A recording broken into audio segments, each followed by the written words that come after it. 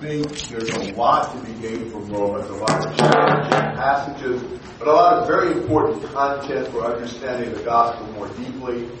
I believe that we suffer from not studying deeply enough into what the gospel is all about. We tend to like lessons that talk about practical Christian living. You know, how to have a good family, how to have a nice day, how to live at work, and things like that. We need practical lessons. But we also need lessons that delve into more deeply what God was doing in Christ and what that means and how that functions. And so that's a part of what our goal is in these studies, is to really go farther into that and understand that more. And so I'm excited about being able to do that in Romans. We got a lot to cover. And so I want you to make brief comments. And if you're somebody who doesn't comment very much, make more. If you're somebody who does comment a lot, make less. Let's try to just divide that up a little bit more. There will be some controversial questions and things. I welcome alternate viewpoints, and we'll extend those discussions for a little bit. I want you to be able to see both sides of a question, but we'll not try to settle every question that may come up. I don't think that'll be so true here at the beginning, but I think there will be some later on. So, Romans is the longest letter Paul wrote that we have, and it has the longest prologue, this introductory section of any of the letters, so much longer than typical letters in the first century. If you want to look at a typical first century letter, you might go back to like Acts 15 or Acts 23 to some of those letters that were embedded in the book of Acts, or James. Typically, letter introductions weren't very long, but under Paul they were, and they seemed to grow. They could, it could cover a lot in this prologue to the letter. And so we'll look at that first. Chapter 1, would somebody read 1 to 7? New King James Version. Paul, a bondservant of Jesus Christ, called to be an apostle, separated to the gospel of God, which he promised before through his prophets in the Holy Scriptures, concerning his Son, Jesus Christ our Lord, who was born of the seed of David, according to the flesh, and declared to be the Son of God, with power according to the Spirit of holiness, by the resurrection from the dead. Through him we have received grace and apostleship for obedience to the faith among all nations for his name, among whom you also are the called of Jesus Christ. To all who are in Rome, beloved of God, and called to be saints, grace to you, and peace from God our Father, and the Lord Jesus Christ. Okay, you can turn to the first slide, Jack. And so you've got basically the idea of the structure of this. Paul describes himself, he talks about his message, the specific task he has, and he gives basically the greetings. So Paul describes himself as a bondservant of Jesus. He belongs to Jesus. He's subordinate to him. He's completely at Jesus' disposal. That's the idea. He writes as an apostle, not as a private individual, but as a called apostle. So that means God has chosen him to be his representative and to write authoritative statements about the gospel. This is not Paul's ideas. He is a messenger of God, speaking on behalf of God. He's set apart for the gospel of God. He was really set apart to preach it, to write it, and to live it. And the gospel will be the theme of this letter. That's what this letter is all about. So it's very appropriate that Paul, set apart for the gospel, is writing this. The most important thing is this gospel is of God. It comes from God. This is not human speculation. This is God's gospel. So he expands on that in verse 2. This gospel he promised beforehand through his prophets in the Holy Scriptures. This was not some new innovation. Paul didn't concoct it. But the prophets revealed the beginning statements about the gospel in their writing. And so this is in continuity. This just further develops and explains the message that began in the Old Testament and was revealed through the Old Testament prophets. It's about his son. And he says about his son that he was born of a descendant of David according to the flesh. On the humanity side of Jesus, on the fleshly side, Jesus was a descendant of David. He says he was declared the Son of God with power by the resurrection from the dead according to the Spirit of holiness, Jesus Christ our Lord. Jesus had two natures. He had human nature and divine nature. And so from the human standpoint, he was the descendant of David. But from the divine standpoint, he was declared the Son of God with power by the resurrection of the dead. Now, him being appointed or constituted the Son of God is an interesting statement because he said concerning his Son already, who was appointed the Son? The Son. The Son is being used, I think, in two different ways here. He was the Son of God in the sense of his relationship with God, but also he became the Messiah, and the Messiah, the King, was considered to be God's Son in his function, in his office. So God's Son was appointed as his Son, his Messiah, that came through the resurrection of the dead. And that was the thing that really showed powerfully Jesus' role. He's Jesus Christ our Lord. So this is Paul preaching about the gospel of God that was promised beforehand by the prophets concerning his Son, Son of David according to the flesh. He was the Son of God according to the Spirit of holiness, Jesus Christ our Lord. Paul's specific task, through whom we have received grace and apostleship. Paul is very undeserving of being an apostle. It was by God's grace that he was made one. He was to do that to bring about the obedience of faith among all the Gentiles for his name's sake. That was Paul's role. He was to bring the Gentiles to the obedience that springs from faith. Jack, show me the next slide. There's some interesting statements about obedience and faith in Romans. Look at 16:26, the second to the last verse in the book. It was leading to the obedience of faith. Now, the point I want you to think about is that you can't read Romans and understand faith in Romans as a dead faith. James talks about a dead faith, one that's not obedient. But the faith in Romans is an obedient faith.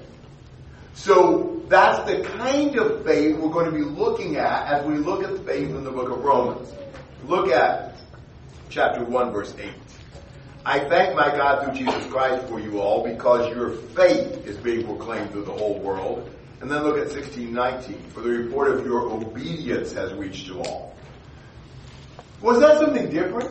When they reported that their faith had been spread to all, their obedience had been spread to all, was that a different thing that was being said? No. They had an obedient faith. They could report it as their faith or their obedience. It was essentially the same thing. And there are just several passages that show that idea. The connection between belief and obedience, faith and obedience. In chapter 10 and verse 16, he says, however, they did not all heed or obey the good news. For Isaiah said, Lord, who has believed our report? So obedience and belief are not separate things in Romans. That's what I want us to get out of that. And so from here on out, in Romans, when we're talking about faith, we're not talking about a dead faith. We're talking about an obedient faith. A faith that commits itself to the Lord. That's the kind of faith we're talking about in Romans. I won't say that most of the time. Paul doesn't keep saying that. He defines faith that way, and then he assumes that from here on out. Now, he was to bring about the obedience of faith among all the Gentiles for his name's sake. Not just for them, but for the honor and glory of the Lord, Paul was bringing people to Jesus to honor and glorify him. The glory and honor of God are the highest motive we have for preaching the gospel and bringing people to the Lord. It's so that God would be glorified. And among whom you also are the called of Jesus Christ. So they were in the sphere of his role as preaching to the Gentiles the gospel. They were Gentiles, and so he was within his sphere when he reached out to them. Now he then speaks to them, Paul, finally, verse 7, to all the beloved of God in Rome, called as saints, grace and peace from God and Jesus. So that reminds you of a lot of New Testament letters, that grace and peace from the Lord and from Jesus.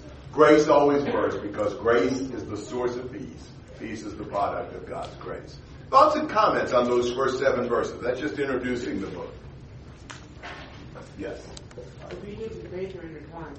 They are, yeah. They end up being one basic thing. Okay, so 8 to 15.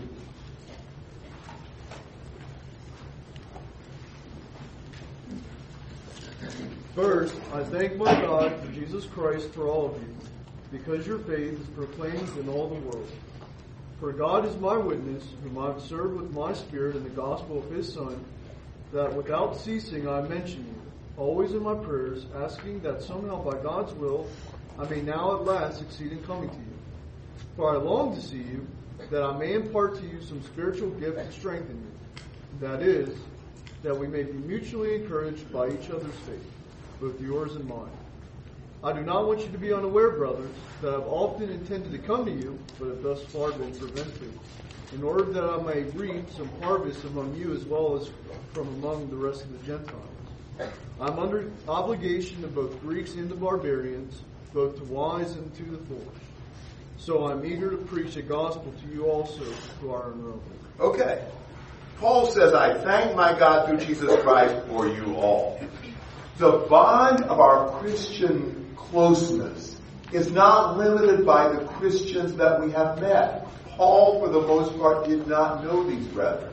He had not met these brethren. And yet, he loved them. He was praying for them and thanking God for them. We ought to be praying even for brethren that we've never met. How much more for the brethren that we know and we see all the time. You see that so much in Paul, such a dedication to praying and thanking God for his brethren. Their faith was being proclaimed throughout the whole world. I assume that we understand that as somewhat of an exaggeration. I suppose we aren't saying that every single person in the world had heard of their faith in the Romans, but it had been spread widely. Lots of people in lots of places knew about their faith. And so God, whom I serve in my spirit in the preaching of the gospel of his Son, is my witness that how unceasingly I make mention of you. It's interesting when Paul calls God to witness something that he's done. He does that when it's something that really can't be independently verified. I mean, can you really prove objectively that someone prays for you all the time? They can tell you that, but you don't have a way to know that. So he appeals to God. Surely he wouldn't call God to witness something that was false. That would be a really brazen thing for him to do. But the thing that you see in that is that he was so concerned that they really knew that he was praying for them and wanted to see them. That's the thing that's remarkable, is that he was that eager for them to know that he would call God as his witness. So it's important not just that we pray for each other, but there seems to be a lot of importance on letting people know that we're praying for them, that we care about them in that way. He says, how unceasingly I make mention of you. I mean, Paul is just constantly praying, even for these Roman brethren that he had not met. You think about Paul. He knew so many brethren that I think it's just a marvel that he was able to include in his prayers believers that he hadn't even met yet. Think about how many people he did know that he prayed for. And then he adds these brethren and others that he had not met. So that's just really remarkable. But he's really wanting to come. He says, in my prayers I'm making request, if perhaps now at last by the will of God I may succeed in coming to you. Paul is realizing he's dependent on God's will for this, but he really wants to come, and he's been making plans and been hoping for that opportunity. And he says at last, he feels like it's been too long. He really wanted to come before now. But he will tell us later on some specific plans he has made, subject to the will of God, of course, that he be able to come to Rome. Why does he want to come to Rome? Look at verse 11. For I long to see you, so that I may impart some spiritual gift to you, that you may be established. He doesn't come to get something out of them, but to give something. So he's not wanting to come because he's heard about Rome and he wants to see the sights of Rome. He's not coming to Rome because he thinks that adding Rome to his list of places preached would be a feather in his resume or something like that. He doesn't want to come to Rome so they will do something for him. He wants to come to Rome so that he can be a blessing and a help to them. That's what his concerns are. He wants to share some spiritual gift or blessing with these brethren so that they can be established. He's concerned with their spiritual strength and establishment. But look at verse 12. He said that in verse 11. Verse 12 almost implies that he felt like he maybe had not said this quite right. He says, that is, that I may be encouraged together with you, while among you, each of us by the other's faith, both yours and mine. What's he saying?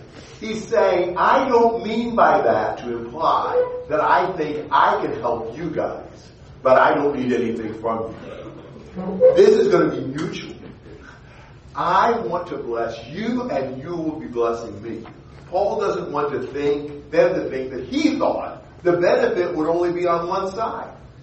He thinks that they will be benefited, but he also thinks he will be greatly benefited by being with them. There's no air of superiority in Paul. Paul believes that other Christian brethren have a way of helping and blessing him as well, which is certainly true. And if Paul thought that, how much more we ought to think that. If there was any brother who you would think, man, he didn't ever need anybody, it would have been Paul. Well, he did, and he expresses that here. He almost heaps up phrases. Each of us by the other's faith, both yours and mine. And so he wants them to understand. He wanted to bless them, yes, but he knew he needed their blessing as well. And so we need to do that for each other, a mutual encouragement, a mutual strengthening. No brother ought to think, I can't do anything for another Christian. We can all pray for, encourage, and help one another in various ways. So Paul comes back in verse 13 to say, I don't want you to be unaware, brethren, that often I have planned to come to you and have been prevented so far. So he had evidently made concrete plans to come there that did not materialize. Our plans can be frustrated by God sometimes, Acts 16, by Satan sometimes, 1 Thessalonians 2. In this case, I wonder if it's just Paul had too much to do, trying to strengthen the brethren where he'd been. He hadn't really had time yet to come to Rome. I don't know. But he wants to be able to come and obtain some fruit among you also, even as among the rest of the Gentiles. So he wants to help this Gentile church, as they had been helping the others. He said, I'm under obligation both to Greeks and to barbarians, both to the wise and to the foolish. Paul feels the obligation to preach the gospel to everybody, no matter who they were or what their situation was. The need to proclaim Christ transcends racial boundaries, cultural boundaries, educational boundaries. God, we stand together before the Lord. We're all on the same level at the foot of the cross. All of us need the gospel, and Paul wanted to preach the gospel to all. So for my part, I'm eager to preach the gospel to you who are in Rome. Paul is eager to spread the good news, even there in Rome. And that's why he was so eager to be able to come to them. Thoughts and comments to verse 15? Yes. It shows how much we need each other. We do. To be a Christian on its own, I would say like united we stand, divided we fall. We do need each other. Other thoughts? Well, go ahead, Micah. Did you have any thoughts regarding verse 11 where it talks about some spiritual gift imparting this? I think he wanted to be able to bless them spiritually. Okay. Because this is a mutual thing. So whatever spiritual gift he gives, he wants to be able to receive from them. So I think he's just saying he wants to bless them spiritually. Yes. Yes. Uh-huh. I don't know how many of you saw the movie The Insanity of God. Well, this man anonymously goes and where was this? When he went to China, they thought they were the only Christians in the world. Huh. And when he told them there were others, they said they were going to get up an hour earlier every morning and pray for all the other Christians in the world. Huh. Well, that would be what you would imagine Paul doing, isn't it? Yeah, the right attitude, the right idea. As we learn about more brethren, if we were Paul, wouldn't that just add to our list of people to pray for? And I think for me, certainly, I've not prayed nearly as much for nearly as many people as what Paul had and what I should. Yes? In studying this before, I read a speculation that there were rumors being spread about Paul in that he was not courageous enough to come to Rome, and that and there were, he's basically putting that to rest. He's saying he does want to come there. He has planned to go there. He does want to be encouraged by them. Verse 16, I'm not ashamed of the gospel, in that he's basically putting this to bed. I don't know what you're. I have no idea. I mean, that would make sense, but I don't know if there's any validity to that or not. But if they were saying he didn't want to come or didn't have courage to come, certainly he's making it clear he had every desire to come and had even planned to already.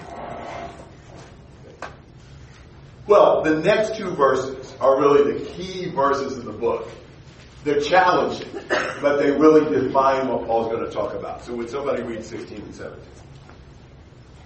For I am not ashamed of the gospel, for it is the power of God for salvation to everyone who believes, to the Jew first and also to the Greek.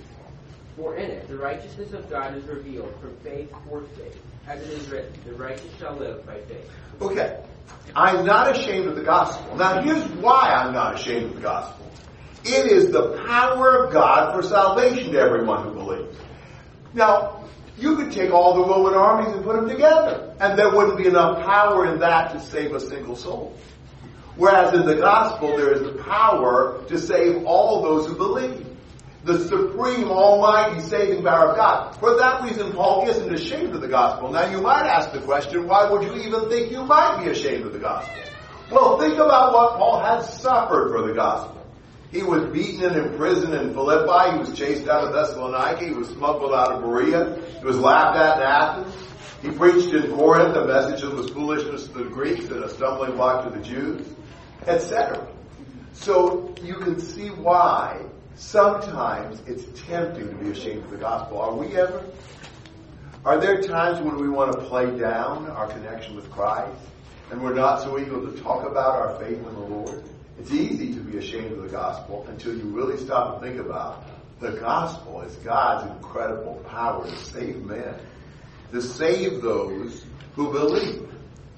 Now that's an amazing thing, that God's willing to save believers. And we'll talk a lot more about that as we continue. He says, for in it, he says to the Jew first and also the Greek, our condition before God is the same. Whether we're Jew or Gentile, we're in need of salvation. And so, really, the Jew and the Gentile were put on the same level by the gospel. The Jew had a priority in the historical process. The gospel first went to Jews and then to Gentiles. But their need was the same. And their situation was the same before God. He says, in it, the righteousness of God is revealed from faith to faith. Now, when it says it was revealed, that's saying we didn't discover that. It's not something we figured out, we investigated, we philosophized about. God revealed something we would never have known otherwise. And that revelation was about the righteousness of God. Now, that phrase, righteousness of God, is wow. That's a debated phrase, a challenging phrase. It's used 8 times here in Romans. It's also used in Philippians chapter 3 and verse 9. You might look over to that verse a minute. Philippians 3 and verse 9. Because I think this helps us understand how it's used in Romans. And may be found in him not having a righteousness of my own derived from the law, but which is through the faith in Christ, the righteousness which comes from God on the basis of faith. There's 2 different kinds of righteousness says in this passage. My own righteousness, which would be, I am good enough to save myself. And God's righteousness, which would be, God makes me right with him. God makes me innocent on the basis of faith. Am I going to trust my own making myself right? Or am I going to let God make me right in the gospel? Well, the only one that works is God's. Mine is useless because I am not right before God. You might look at it this way. God wants to declare me innocent, but I am guilty. On the basis of my own works, my own merit, I am guilty. But God, in the gospel, provides a way for guilty sinners to be considered innocent, to be considered righteous. We'll see that as this goes on. He will explain what is the process. How is it that God makes guilty people right? How is it that he makes them innocent before him? And that's an amazing thing. For God to be able to declare me righteous on the basis of my faith. Wow, I want to know how that can happen. And he says it's from faith to faith. I think the point probably is just stressing faith. This is all by faith. This is a righteousness that comes on the basis of faith, as opposed to merit. Look at it this way. Let's suppose that I killed somebody. Innocent person, cold blood, no justification. I killed somebody. Now, if I go in a court of law and justice is done, what will they call me? What will the verdict be? Guilty. Now, what process would it take for me to be declared innocent? Well, I would have had to not kill the guy to be declared innocent, right? Once I kill him, the justice says I'm guilty. So if we never ever did wrong, if we never done anything wrong, then we could be declared innocent ourselves on the basis of our own record. But once we've messed up, once we become a criminal before God, how can we be declared innocent? Under normal circumstances, that just can't happen. Now maybe you'd say, what about this? Okay, so I know I killed that person, but I have done all kinds of good deeds. I've given a lot of money to charity. I've helped little old ladies across the street and all that kind of stuff. What would the courtroom say if I alleged all these good deeds? Does that make me innocent now? No, it has nothing to do with it. You can't make up for killing somebody by doing some good deeds. You're still guilty, and so we are guilty before God because of our sins.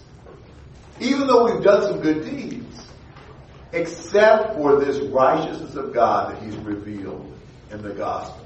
And that's what Paul's going to tell us about. He cites Habakkuk, the righteous man shall live by faith. This is no newfangled fantasy. This is what even Habakkuk was teaching back in Habakkuk 2 and verse 4. So, comments or questions on that kind of thesis statement for the book of Romans? Yes, John. Is there something in the phrasing of is revealed from faith to faith or from faith for faith? The fact that God always used human agents to share the gospel, that it's from the faithful to others, making others faithful, or is that not really the direction? I don't think he's saying that it's revealed from faithful people, but maybe that's a possibility. It's almost like saying in the latter part of this, the one who's righteous by faith shall live. It's from faith that comes our righteousness, and that produces faith. I think that's better than saying it's revealed by faith. I think the whole point is faith is the condition for us to be right before God. I really think that's the point. However we understand that from faith to faith, I think in the context what he wants to emphasize is this is all about faith on my part that enables God to make me righteous. Okay? Mike. Is in the faith emphasis here more trust?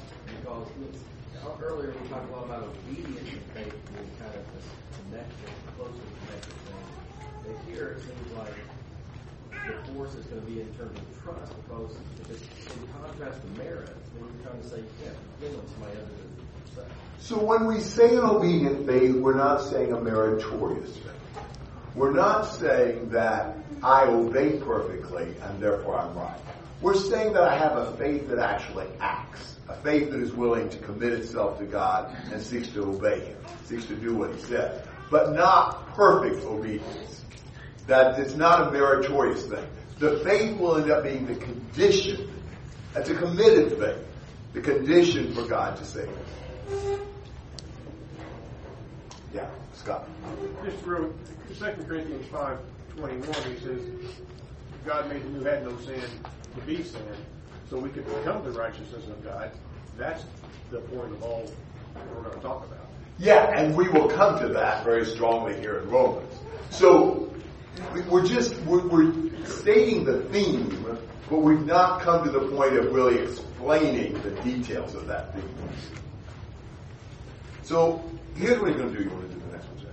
So we've had the introduction, we've had the theme.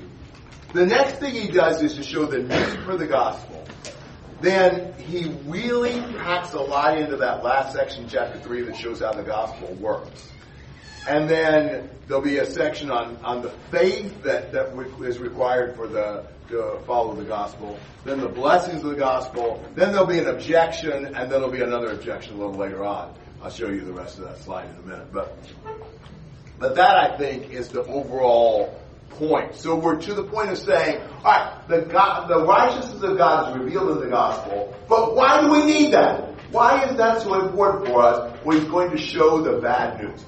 If I said, I have found the cure for cancer, would you take the cure for cancer right now? Yes. Do you have cancer? No. Yeah, take it anyway.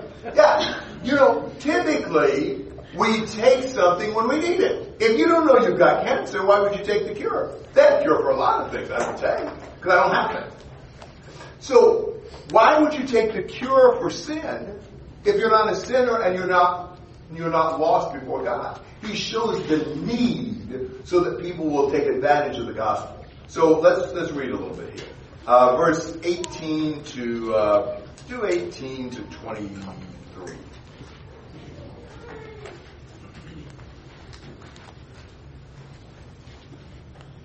For the wrath of God is revealed from heaven against all ungodliness and unrighteousness of men who suppress the truth in unrighteousness, because that which is known about God is evident within them, for God made it evident to them. For since the creation of the world, his invisible attributes, his eternal power, his divine nature, have been clearly seen, being understood through what has been made, so they are without excuse. For even though they knew God, they did not honor him as God or give thanks, but they became futile in their speculations, and their foolish hearts were darkened. Professing to be wise, they became fools, and exchanged the glory of the incorruptible God for an image in the form of corruptible man, and of birds and four-footed animals and crawling creatures. Okay, the wrath of God is revealed from heaven against all ungodliness and unrighteousness of men. God has wrath against sin. I don't know that says God is some raving, angry person. But God has a character that cannot tolerate sin. He cannot be okay with that. He's not complacent about that. Sin demands punishment. God's wrath is a part of that. So God's wrath is against all ungodliness and unrighteousness of men. That's why God provided the gospel. Because everybody was under the wrath of God. He's showing the need for the gospel. Now, we don't like that aspect of God's character. We have a hard time with this idea God is a God of wrath. We like to hear about him being a God of love, but not a God of wrath. But we can't be fair with the Bible revelation without understanding God is severe and gracious. He has both parts to his character. We need to understand the complete version of God. God is a God of wrath. And so the righteousness of God is revealed in verse 17 because the wrath of God is revealed in verse 18. It's revealed from heaven. God reveals his wrath to us against all ungodliness and unrighteousness of men. Every ungodly, unrighteous thing is against God and provokes his wrath. There are no exceptions. There's nothing that God's going to overlook. It's true for every person. So, think about this. What about if the gospel is not preached to somebody? If he never finds out about the gospel? What's his condition before God?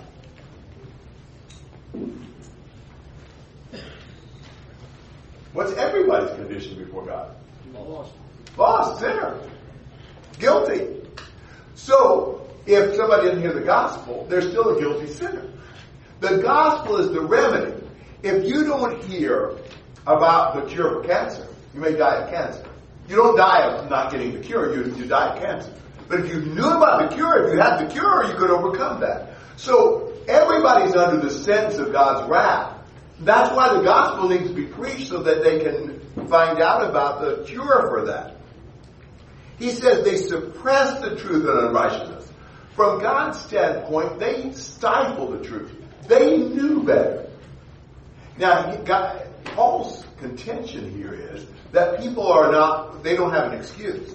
He says in verse 19, because that which is known about God is evident within them, for God made it evident to them. God has made himself known to people in the world. He has disclosed himself.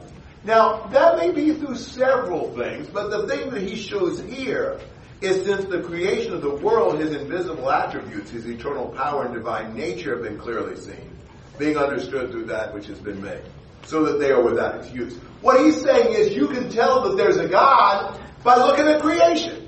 How did he get here if it weren't for the Lord? So he's saying there's no excuse. They should have known God, they should have known about God, and they should have sought God. The witness of God in nature is clear, so clear, that there's no defense for them not seeking God. But even though they knew God, they did not honor him as God or give thanks. They knew God. He keeps insisting on this point. There is a basic knowledge and understanding of God available to all men. They knew him, but they were without excuse because they refused to honor him or thank God for him. Thank God. So they didn't want to glorify God. And what happened? They started a downward spiral. They became futile in their speculations. They were unable to think so rationally. When people reject God, it affects their mind. And their foolish heart was darkened. And they professing to be wise, they became fools. What you see in the world is a bunch of people who say they are wise, cultured, and sophisticated, who are really foolish because they don't know God, because they don't start with God, because they don't have allegiance to God. They think they've progressed beyond God, and what they really don't realize is they're regressing away from God. And they claim to be wise, but they're truly foolish. They exchange the glory of God for the glory of his creation. And you can see that. How many people are way more tied to things here than they are to the Lord. They're more impressed by what God made than they are with him as the maker. Thoughts and comments on this decline of man and the wrath of God that's being poured out? Robert. We've got to be careful not to value God's blessings over God himself. There are things in this world that are good in themselves. And, it's easy to look at people perhaps outside of the church and think, their priorities aren't quite right. We're just as guilty of this. We can value family, we can value friendships over the Lord. We can start neglecting the Lord and our study and not fully realize it. Certainly. Yes. I don't think it's a matter of neglect. Some of it is a matter of just, to neglect something, you have to be where it's there. You have to be able to acknowledge that there is a God to neglect anyway. I kind of look at it as a world just saying, I'm going to go my way in the first place. We need to humble ourselves. It's more after our pride. So when I'm reading what you're telling me in the scripture, everything God is clear. At least then he says, okay, God, I don't want to go my own way. It's more the pride, the arrogance of that rather than neglect. And all the things that God gives us are a reflection of Him to begin with. Okay. Other thoughts? Yes. In verse 18 says, who by their righteousness suppress the truth. Is he talking about everyday people? Or is he talking about people like in high position? I think he's talking about mankind in general.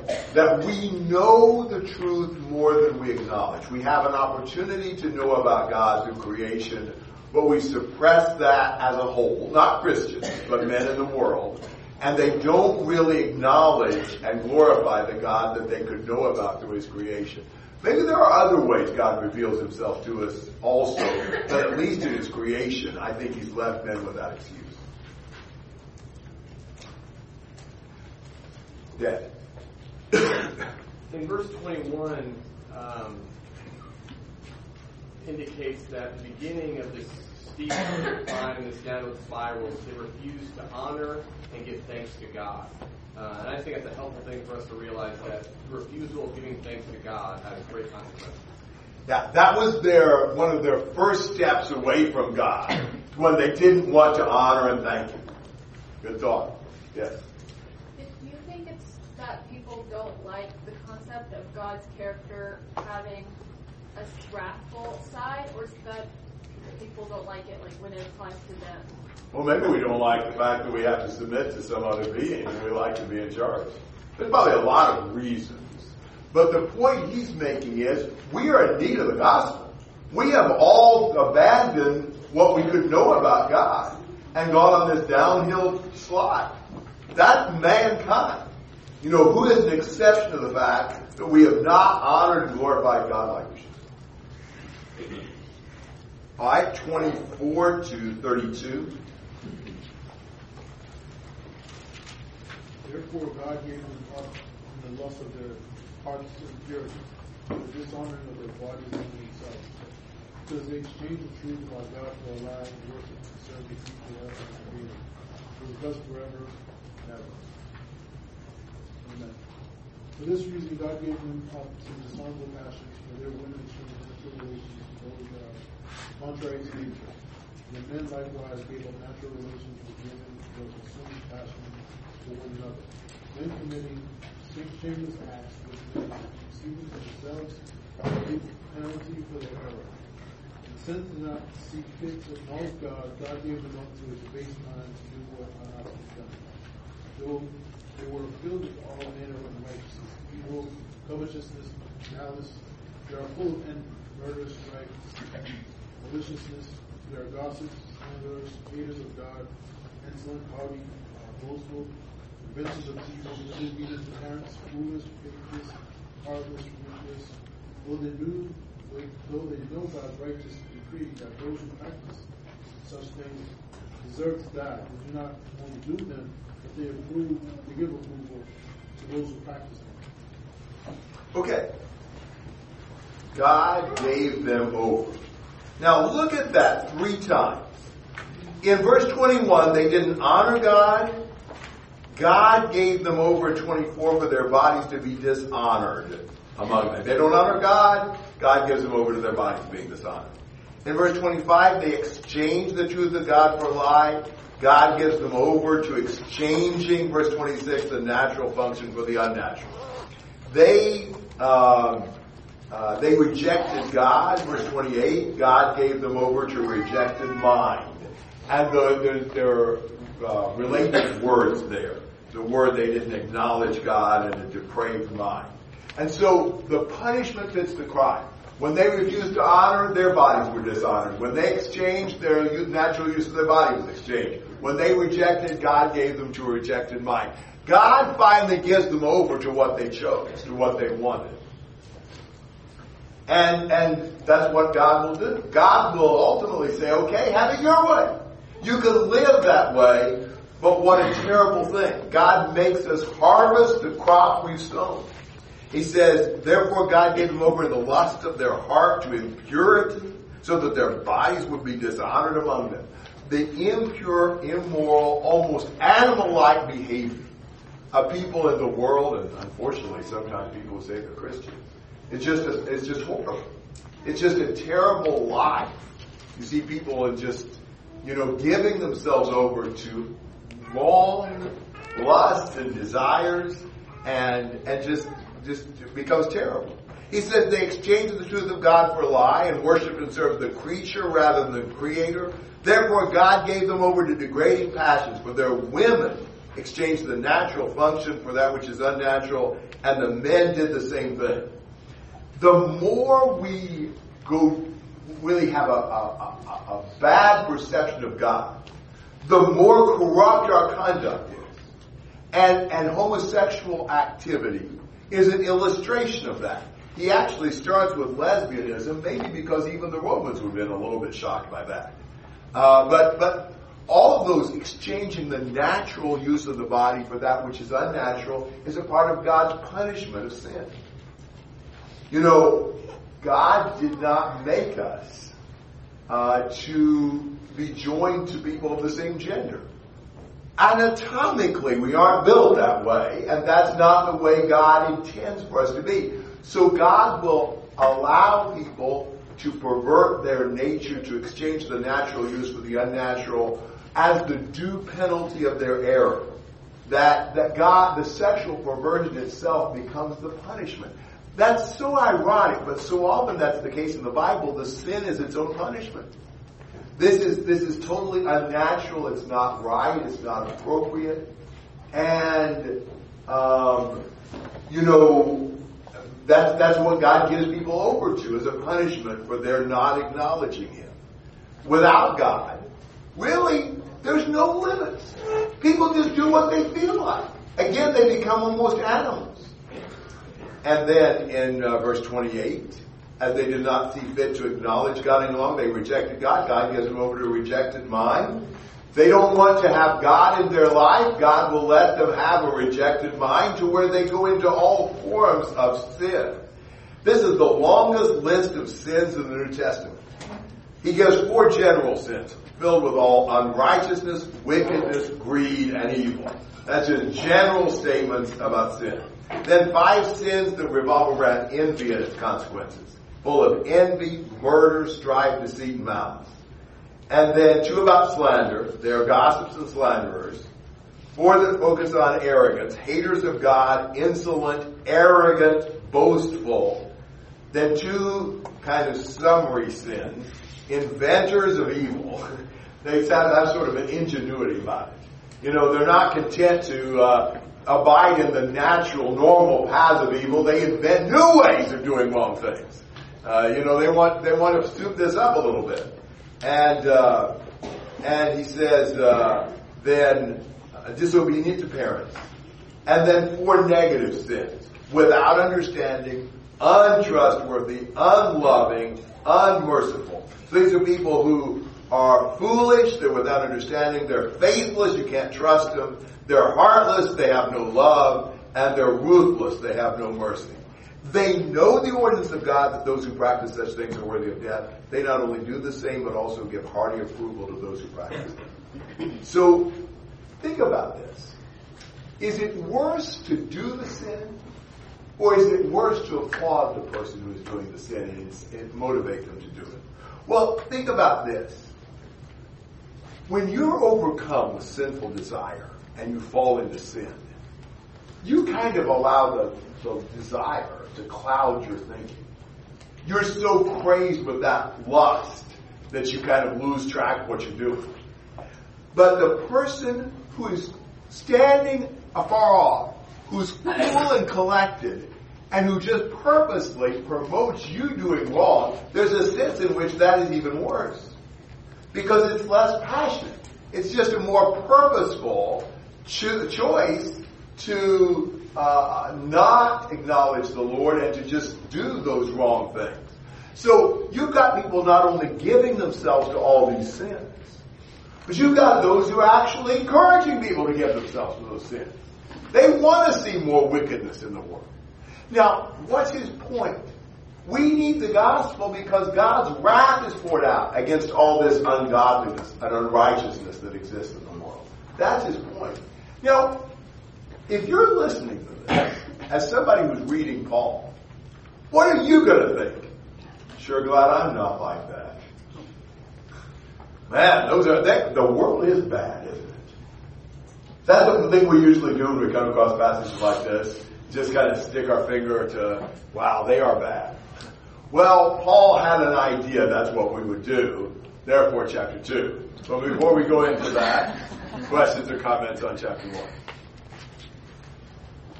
Okay, Ben. I think it is just acknowledging what these people chose, that they chose the corruptible image of God rather than incorruptible. They chose the lie instead of truth. They chose unnatural instead of natural. They chose a debased mind over knowledge, and that's just so sad. And we do that ourselves. Right. Yeah. God gives us free will, and we have not used it to our benefit. Well, we're later going to read in chapter 13 about about the law being subject to those with it, and there's something we said I cannot really. There's only so far you can go to legislate morality. You can try to make a sin illegal, in human laws. If someone's heart is set on doing something, even God lets them make that decision to do what they want. And it's the punishment. In part, it's the punishment. It's allowing us to go that far into sin. It has such terrible effects on us that God punishes us by allowing us to do what we've chosen. John. Working on a college campus, that is the description of the college campus, where the philosophy of the world is teaching directly and supporting the LGBT movement and those types of things. A generation ago, it wasn't that explicit, but now it has become explicit, where the promotion is there and the persecution is rising. Yeah, it's unbelievable. The degree not only of sinful behavior, but the encouragement, almost the applauding of the sinful behavior. Exactly what he's saying in verse 32. Yeah. Matt. I really appreciate what you were saying about which is worse, when we do something or when we encourage others to do something that's sinful. Hopefully for the Christian, when we sin, we feel bad afterwards. But once we have reached a point where we're encouraging somebody to do something that's wrong, we don't feel bad. And I think most Christians who claim to be Christians, don't go around most of the time telling people to sin. But I think the media that we participate in and that we recommend to others, in some ways we can kind of do that. Mm-hmm. Yes, that's true. That's a method of promoting those sinful behaviors. All right, somebody want to read chapter 2, verses 1 through 6.